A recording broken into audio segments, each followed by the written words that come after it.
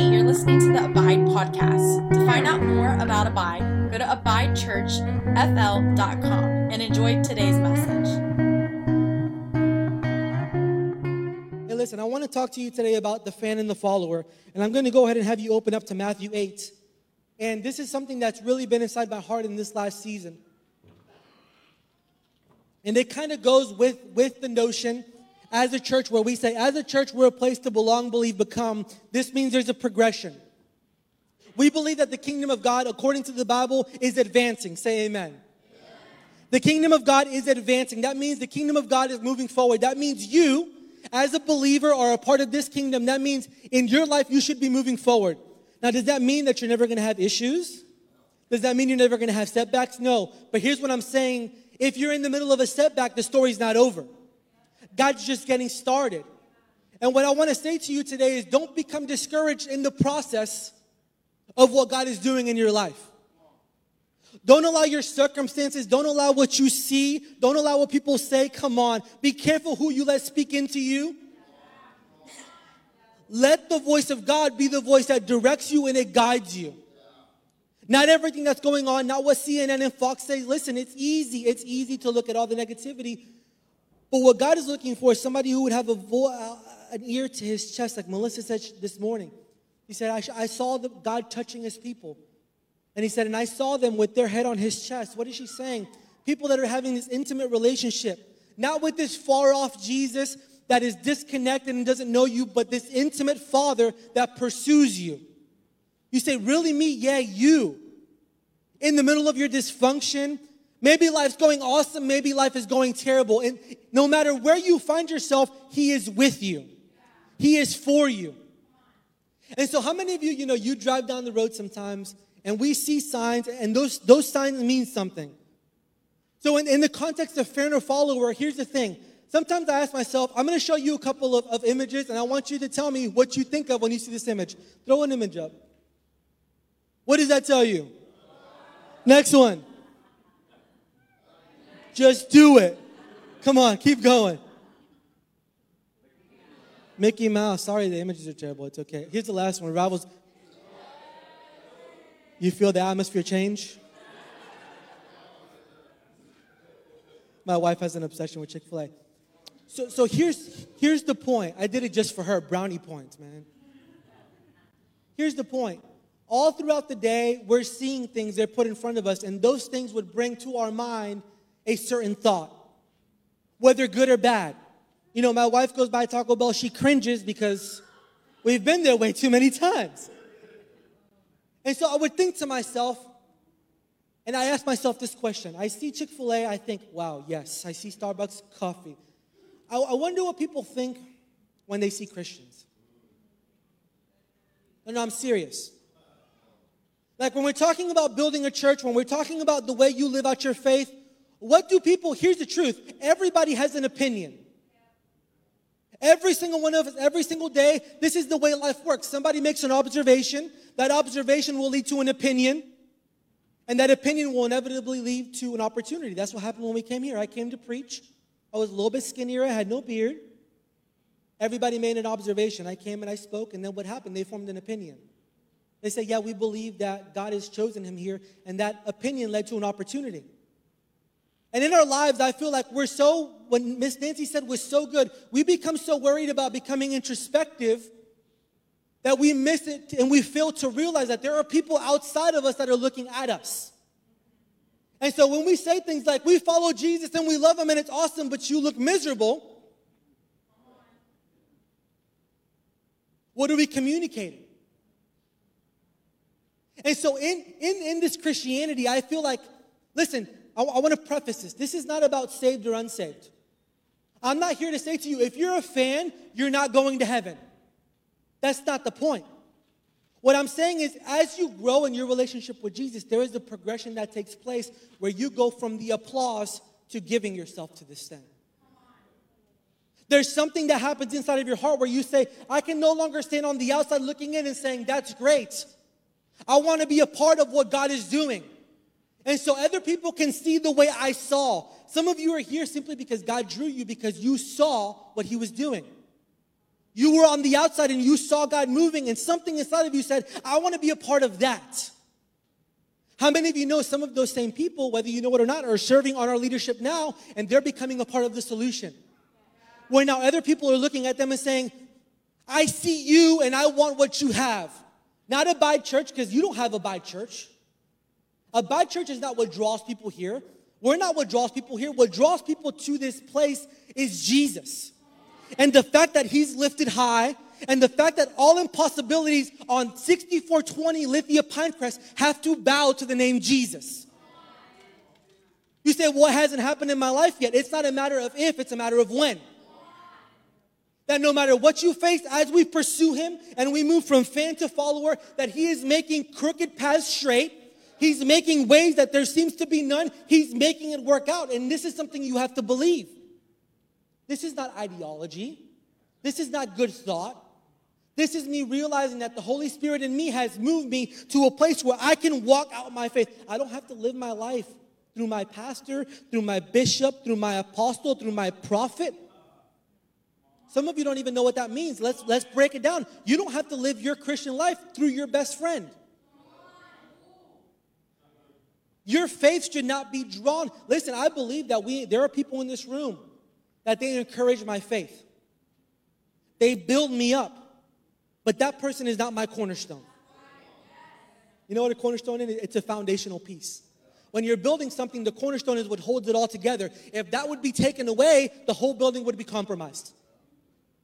And some of us, we have pivotal relationships that it's okay. It's okay for you to love that person and admire them and what God is doing in them, but they can never be the cornerstone.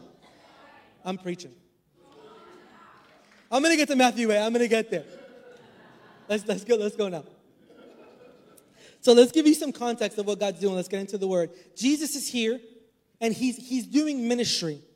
And you just read like the top lines of before verse 20, and you see Jesus heals a man with leprosy. Jesus, the faith of a Roman officer brings wholeness to his life. When Jesus heals, it's more than a physical act. He heals all of you. The word healed in the Bible a lot of times is translated to sozo. It's more than just a physical healing. He heals your heart. He heals your mind. He heals your shoulder. He heals your leg. It's a total healing. And so as Jesus is ministering, this is what you see happening. He's healing the sick. He's touching people who are broken. And how many of you know when you see Jesus moving and you see things happening, like happened here last Sunday morning? Devin was standing right here, who is a new believer, am I right? And the Lord healed his shoulder. Like we treat that as, oh, wow, that's cool. No. Because I know many of people that are friends of mine that they're believing and contending for that. We treat it as common because in this atmosphere, we're so used to seeing God move. But last Sunday morning, a 19-year-old kid who just met Jesus, who couldn't lift his shoulder got healed, and that should be celebrated. It has to be stewarded. You understand? So Jesus is touching and he's ministering, and as he's ministering, the crowds begin to form. And I both love and I hate this. Because the crowd, listen, a church can never form just simply around what God is doing in the moment. Let me explain this. If we gather and if we celebrate only his miracles and not him, then we're missing the point of church. You can be so captivated by the miracles and the things of Jesus and miss knowing him. I'm serious about this. I've been in places where when we were in Mexico, and those of you who go with us, you'll see God touch hundreds and hundreds of people. Blind eyes, backs, all of it. You don't believe it? Come on the trip. But at some point in my ministry, I had to realize that I don't love Jesus for the miracles or for what he does. I'm thankful for them. But if Jesus never did another miracle all the days of my life, I'm still going to worship him. And so you see Jesus, what he's doing is he's making a differentiation. And I want you to see this because all of these people begin to follow him. Verse 18 says, when Jesus saw the crowds around him, he instructed his disciples to go to the other side of the lake. Then one of the teachers of the religious law said, "Teacher, I will follow you wherever you go." And this is what happens every single Sunday. People get excited, they're enthusiastic about what God is doing, and they say, "I'll do anything." And this is good. It's a good starting point. It really, really is. It's an entry point to the fact that God wants to do more in you, but watch what Jesus does. Jesus says, "Foxes have dens to live in, and birds have nests, but the Son of God has no place to lay his head. And as you see Jesus, you would think, bro, this is not a good strategy. Like, we're trying to take over the world, right? Jesus had already told them that they're there for the kingdom of heaven to come. There were all kinds of different people following Jesus. You have to know this. Listen, the reason that Judas had issue with Jesus was because Jesus came in a way he didn't want him to come in. He was intellectually offended. Judas was a zealot. And the agenda of these people were, their thought was, when the Messiah comes back, they are going to overthrow the Roman government. The Roman government, that's like saying today, when Jesus comes back, all of the U.S. government's going to be taken over. We're taking over hostile. And it was a hostile takeover. They were thinking people were going to die, and Jesus would come and reign, but it would be like in a violent way. Do you understand this? So Jesus comes in. When he first comes, everything's good. The kingdom of heaven is coming. And he's like, yes. This happening, you understand? And as Jesus begins to turn, and he's like, when somebody hits you, you turn the other cheek. He's like, I don't like that. When Jesus starts talking about dying on the cross for those that Judas wants dead, he doesn't like that. What am I saying? It's important for you and for me to check our hearts on what we do when Jesus doesn't come in a way that we thought he would come. I'm serious about this. Because all of us, we have these preconceived ideas. This is the way Jesus is going to do it. And so I saw it do it in Booth's life, and so I'm naming it and I'm claiming it. That's fine. But what if he doesn't? Like, what if Jesus' way, listen, the moment you get comfortable and you begin to decide with your little notepad and paper, this is how the Lord's going to work. Step 1, he's going to provide. Step 2, the moment you do that, you got to know the Lord's about to take you on a different journey. Jesus wasn't saying that it was wrong to have a place to live. What was he saying? You got to read the top. The top of the paragraph said the cost. Say the cost. Oh, it's kind of quiet because nobody wants to talk. I know. The cost of following Jesus. What is he saying? I know you want to follow me. I know you like the miracles. But I got to let you know the cost of discipleship is a little bit more. Anybody, I've been around this long enough. I was a drug addict. I've given my life to Jesus about 12 years ago now. I've been in enough circles to know that when God is moving a certain way, everybody claps their hands. When you begin to talk about giving of yourself, your whole heart, the crowds disperse. It's so quiet. So Jesus tells them, listen, if you're going to follow me, it's going to look like a faith journey. I know you think you got this figured out. It's not about not having a place to sleep, having a bed, not having a bed. It's about you realizing this journey is not going to look the way you thought it was going to look like. And so then it goes on, and the disciple said, Lord, first let me return home to bury my father. And this to me might be one of the most insensitive statements in the Bible. I'm serious. Follow me and let the spiritually dead, one translation said, let the dead bury the dead. Now, if you've been in church long enough, you know that the Father loves you. We've preached this. The goodness of God leads you to repentance.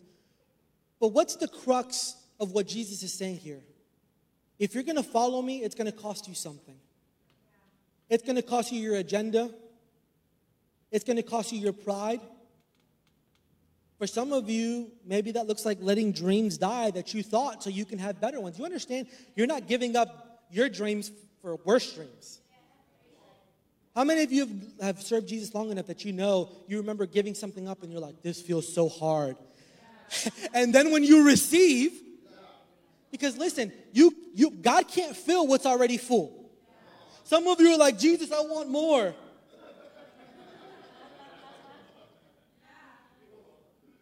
And so, Jesus, give me and I'll go anywhere. You're like, I'll go anywhere. Jesus is like, okay, go to Africa. And you're like, oh. I was talking about like Fish Hawk, bro. Like, you know the square. There's ice cream. There's pizza. I could give an invite card to Easter. And Jesus is talking to these people about counting the cost because discipleship costs. This isn't a church about making members. What is that? We don't measure. You know how I measure success in our church? I'm going to give you an inside view into our leadership. I don't measure success. I rarely know how many of you are here on a Sunday. The only number I care about is, Stephen, how many people did we have on outreach? If you're not going to outreach, I don't want to make you feel bad. I'm just saying I want to know who's taking active steps towards him. Who's giving of their time. It doesn't have to be with us. Maybe you're going on the street on your own. Good. But I know too many people that sit butts on seat and they know the right words to say and the right way to say them and the right time to clap. How are you, bro? I'm blessed and highly favored, my friend. And I would say to you, if you're blessed and highly favored, that it should be affecting the people around you. Follow the context. Everybody wants to follow Jesus. You see this all the time. Jesus is being followed by the multitudes, and the multitudes will go anywhere with you. And then Jesus is like, well, we'll see. You want to follow me? You have to eat of my flesh and drink my blood. And they're like, huh? We're about to take communion today, and we know what it means. It's not weird. But in that time, you're like, Jesus needs to eat. He's been fasting too long. He's getting delusional. And so what's the difference between a fan and a follower? Listen, the truth is a fan doesn't like to follow. A fan likes the idea of following. Again, this isn't about saved or unsaved. This is about you progressing in your faith and asking yourself, am I doing everything that God has called me to do? I'm not asking you to quit your 9 to 5. I'm asking you, what are you doing in your 9 to 5? Chucho talked about this last week.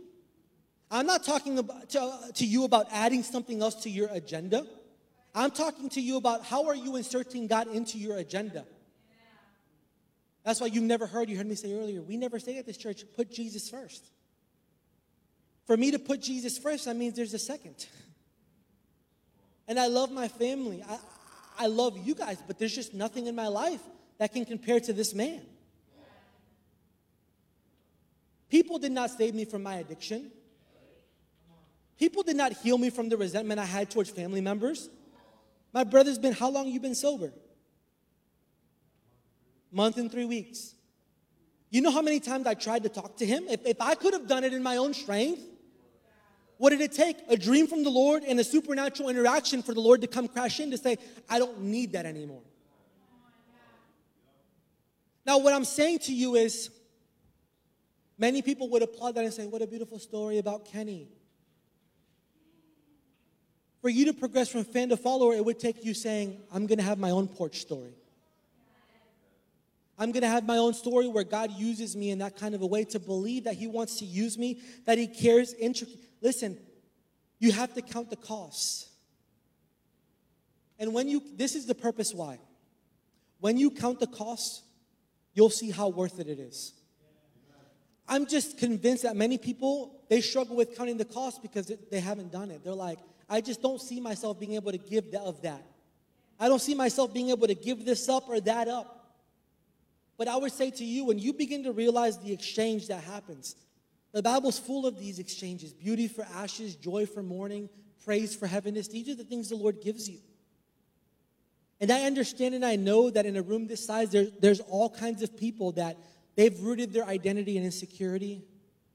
They've rooted their identity in lack. You say, well, how do you know? Well, you hear what they're saying.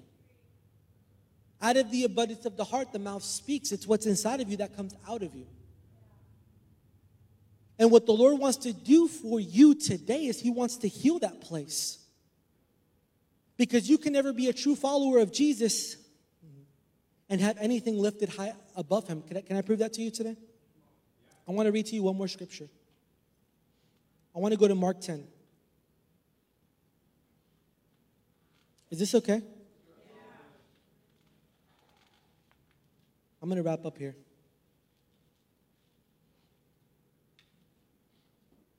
Mark 10, verse 17 says this.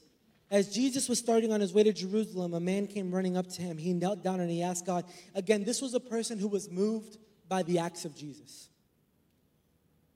He kneels down and he says to him, Teacher, what must I do to inherit eternal life? So Jesus, I love this about him. Why do you call me good? Only God is truly good. He redirects. There's just no self-promotion in this man. I just love it. But to answer your question, you know the commandments. You must not murder. You must not commit adultery. You must not steal. not testify falsely, not cheat, honor your father and your mother. He's going through the commandments that were given through the Old Testament. So, teacher, the man says to him, I've obeyed all of these commandments since I was young. Watch this. Jesus looking at the man, the Bible says this, Jesus felt genuine love for him. Can I get you to come up? Yeah, man. Jesus felt genuine love for the man who was in front of him. Now, in our culture today, because we have a culture where people just love to get offended, we see love as, I can't say that because I might hurt their feelings. I'm not saying be offensive, but you have to see what Jesus did when he was moved with compassion. Passion called him to confront. Love confronts. You've got to see this. So Jesus says to him, there's still one thing you haven't done. Go and sell all of your possessions and give money to the poor, and then you will have treasure in heaven. And he said, and then he extended it. He extended it beyond eternal life. A man came looking just for eternal life, and Jesus said, this is what you do. Sell everything you have, give it to the poor, and come and follow me. So this man literally had an opportunity to become a part, what I see, of the inner circle. It was the man who was righteous. He did all, on the outside, he did all the right things. You've got to know this is not about money. Jesus has no problem with you having money. The problem in the case of the rich young ruler is the money owned him. The problem was not money, it was idolatry. It was the fact that he had allowed his possessions in his life to take the place of this genuine, it was that he was not serving wholeheartedly. And so the Bible says this. At this, the man's face fell, and he went away sad, for he had many possessions. And I wonder how many people today, they leave church week after week. And the Lord says, come and follow me, I have more. Give this up, give that up, let it go, and come and follow me. And we're like, But no, Jesus, I did this and I did this. I went to outreach and I did this. And Jesus is like, but I'm talking about this. I'm talking about that pain. I'm talking about the doubt. Christianity is not about do's and don'ts. It's about love. It's about you giving yourself, and you better know that love confronts. And so anytime anything is said or anytime that prodding happens in your heart, it's not God trying to strip you, it's Him trying to bless you. It's about Him saying, will you follow me? And so Jesus went on and He said, how hard is it for the rich to enter the kingdom? And He goes on. And so then I love this. Peter comes on the scene and he's like, he's like, he's so rude. He's like, Peter said, we've given up everything to follow you. If that's the stipulation, then who in the world, who could ever enter into the kingdom and follow you? And Jesus assures him, He says, listen, everyone who has given up houses, brothers, mothers, fathers, property, or anything for my sake will receive, say now, he will receive now in return 100 times as many houses, brothers, sisters. And He says, many who are the greatest now will be the least. That's why I get worried when people start saying my name. I'm like, shh. Because the Bible says, many who are the greatest now, listen, I want to be known by one person. I'm so serious about this. If you're in my leadership, you know this. I'm not interested in people saying my name. What makes me happy is that in thinking about my name, you would think about Jesus. That something would be led, and this would be the heart posture, that we would give our lives in such a way that we would move from somebody who applauds the things of God, and we would say, that person follows Him. He follows Him with everything that he has, and he loves the Lord.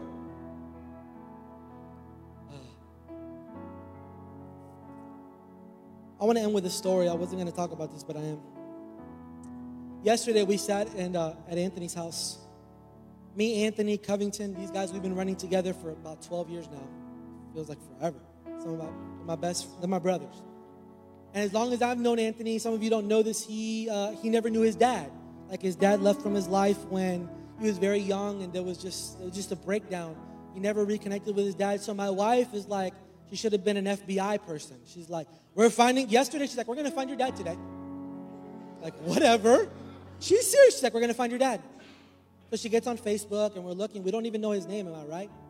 And it's just funny to me because as long as I've known him, there's always been these talks. We've talked, and he's like, sometimes he's like, I wonder, my dad's Colombian. So we're joking. He's like, maybe he was like with Pablo Escobar.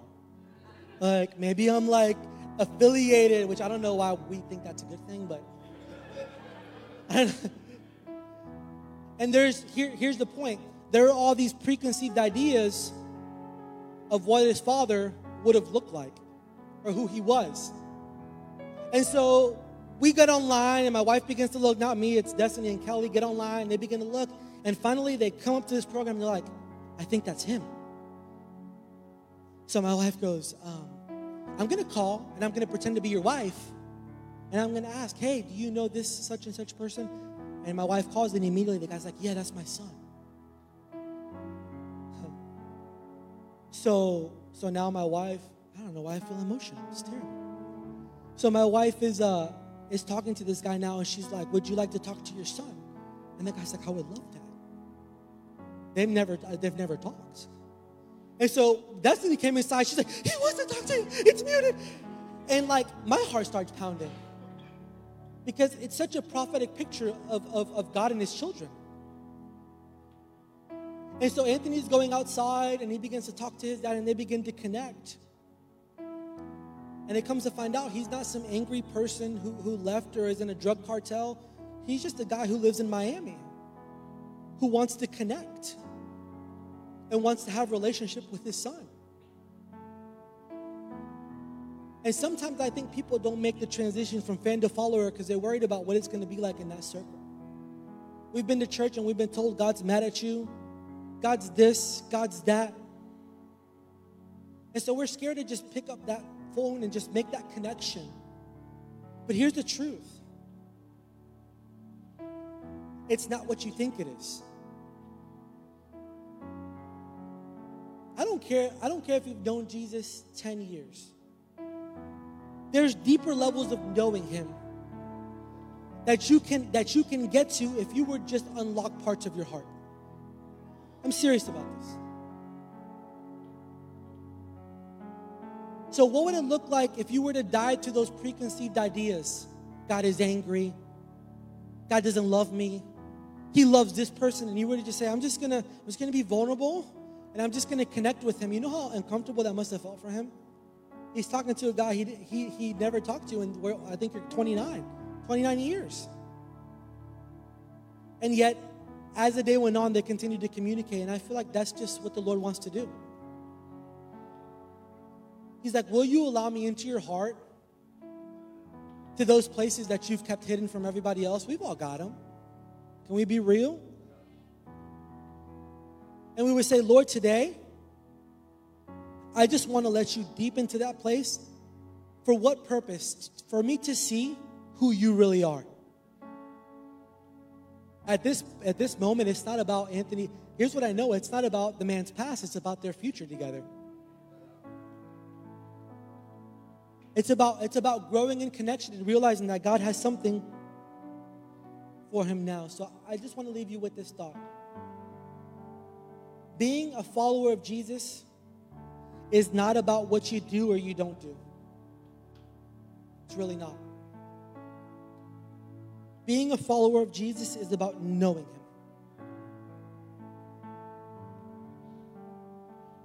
It's about saying, I've counted the cost because I know him. So here's what I want to do today. Can I get a couple of guys? I'm going to pass out communion. This is not, I just hate the way we've done communion. Not here, but communion is not about you introspecting on your problems. Are you listening? I want you to hear this because we've been taught in the church, check your heart, check your heart, check your heart, check your heart, check your heart, check your heart. Communion is about you connecting with him. It's about you taking the bread and the grape juice and realizing that his body was broken for you. His blood was poured out to atone for you, to pay for what we couldn't pay for. So they're going to pass it out and they're going to sing a song. And I just want you to just connect with him for a moment. The same way Anthony connected with his dad yesterday. That you would just take a few moments and say, God, I'm here and I'm going to let you in to all of the parts of who I am. They're passing it out. You can take it and then we'll pray together.